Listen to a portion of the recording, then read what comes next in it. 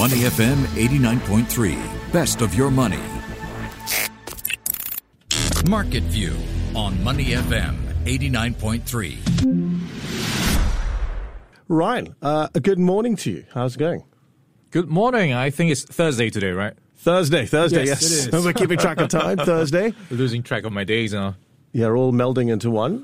Pretty interesting news around the world. Also, just seeing that temperatures are skyrocketing in America, and the West Coast in particular. How bad is it? 43 degrees in some places, which should be about 12 degrees cooler than that at the moment. So that's a bit of a concern. I'm just wondering whether things are heating up in the markets as well. Well, let's take a look at how we are coming off Wall Street. We've got rather green numbers. Most stocks were up. And if you take a deeper dive into what happened last night, we had another record high on the S&P 500. So it's up 0.1%, 4,297 is the latest close. So it ends the second quarter with a new record high, and this is its fifth straight record close. So quite good for the broad index. The Dow Jones Industrial Average also up, and this is around 200 points in the green. And on the flip side, you've got the Nasdaq Composite down 0.2%, 14,503. But all in, quite a strong first half for US stocks. In fact, it's the strongest first half since 2019. So year to date, the S&P 500 is up 14.4%. The Dow and the Nasdaq both up more than 12%. In comparison, the Singapore markets were up 10% in the first 6 months. So you did get some data out last night. And this is with the private payrolls data from ADP. So that is something that will be a curtain raiser for what's to come later this week. And it's worth noting what's happening in the opening numbers so far across Asia. A rather muted start. Most markets across Asia are near the break-even point, just taking a bit of a wait-and-see approach. And I think that's because there's a bit happening later this week with the non-farm payrolls, which is what many market watchers are waiting for. And in the backdrop, we've got the Chinese CCP 100th anniversary that's happening right now. The speech is ongoing. Yeah. So we'll get into that in just a bit. But just back into those payroll numbers, it was a better than expected number, and that painted a bit of an encouraging sign that the U.S. economy is bouncing back, and economies and companies are boosting production, services, hiring, but still facing a bit of a shortage when it comes to workers, willing workers going back into the market. So we did see hiring strong in the hospitality and leisure sectors. So that accounted for nearly half of the increase in private payrolls. But a shortage or a growth stalling in manufacturing, and that is reflecting both labor shortages as well as scarce raw materials, and that alluding to the global shortage of semiconductors. So that having impact on car makers and household appliances to some extent. So that is the curtain raiser we have going into the non-farm payrolls this Friday. So a bit of a positive, encouraging data point here we have from the ADP private payrolls. So, that some of those semiconductors, global shortage, primarily related to COVID-19, right? And a bit of that supply chain bottlenecks. Yeah. And just the spike in demand from many things needing chips, from smartphones, laptops, cars, everything to do with devices that you carry around. So all that just raising demand up the roof. We're talking about high temperatures in the United States, but things are also overheating much closer to home, aren't they?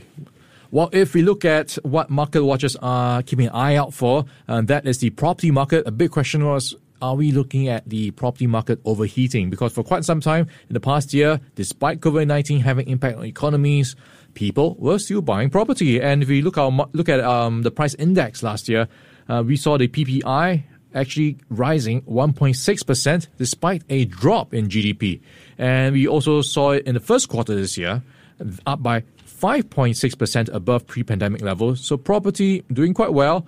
So what was going to be closely watched is the data out today, and it has just come out, the URA Property Price Index. In the first quarter, it rose 3.3%, and the latest data right now shows it's up by 0.9% quarter on quarter. So not a huge concern, I guess, when it comes to adding to the fuel of conversation that we might be seeing property cooling measures, because this is not as bad as what people fear in terms of a price spike. And the MAS yesterday in a briefing said they are watching prices very closely, but for now, they don't think it's overheated yet. So for now, no cooling measures on the horizon, but something that's closely watched. I mean, it almost seems counterintuitive, right? So we're doing in the middle of this pandemic. The conventional thought would be you wouldn't expect things to overheat like this, would you? Well, that's the conventional way of thinking, right? But things are unconventional these days because of the printing of money. So all that money, central banks easing policy, all the liquidity in the markets goes somewhere, and that seems to find its way into property in many markets, not just in Singapore, but in the US and in China as well. So that is something that's keeping policymakers on their toes, whether a bubble is forming in asset places. So we'll stick with the MAS here. What about the fact that they're looking at conducting stress tests to assess whether it's necessary to maintain the dividend payment limits of local banks? And that's right. So this is with the annual stress test that the Fed had conducted last week, and the Fed gave a thumbs up to all the banks, and this is reflecting how they feel those U.S. banks are well capitalized and sufficiently strong enough to weather a downturn. And you might remember the MAS taking a very similar approach with the cap on dividends last year, so 60% of the previous year's dividends. So with what the Fed did with the annual stress tests, a lot of market watchers are waiting to see if the MAS might follow suit to raise those caps again, to let the banks pay out more of those buffers and dividends quarterly to investors. So for now, they have said they will conduct additional stress tests to see if that time is right. So if they do so, that could be a market catalyst for banks across the board. Yeah, we'll keep an eye out for that one. I'm sure we'll have more reaction to that. I think the one that probably people are all kind of fascinated by right now, if you've got the news on, like we do here in our studio as well, a huge rally, as you might want to call it. Xi Jinping is talking as we speak, the 100th anniversary speech of the CCP. I mean, this is a big deal for them, isn't it? Huge deal in China. Well, it's huge. How would you celebrate your 100th birthday, right? Yeah, you'll pull out all the stops. So you've got a slew of movies, you've got a rap song, you've got celebrities lining up to congratulate the Chinese Communist Party. Now underway is a speech by President Xi Jinping, and he started at 8 a.m. And this is still ongoing. So far, the major themes is how China is growing strongly and will build on that strength in the years to come. How he has said China has not bullied anyone and will not do so. So a bit of rhetoric there, and also a bit around the theme of loyalty towards China. So that is the main themes being gathered so far from President Xi Jinping. Yeah, I think he's also said that they're going to contribute towards global development. U.S.-China relations also on an interesting area with the Biden administration and how things were left with the Trump administration. So a lot still at play here with U.S. and China. Yeah, so you've got a couple of things to watch out for, of course, how they will position themselves in this landscape where you've got the U.S. gathering support from allies among the G7, among NATO. So that is something that could just set up tensions if something just is not positioned the right way. The rhetoric that's coming out from both sides.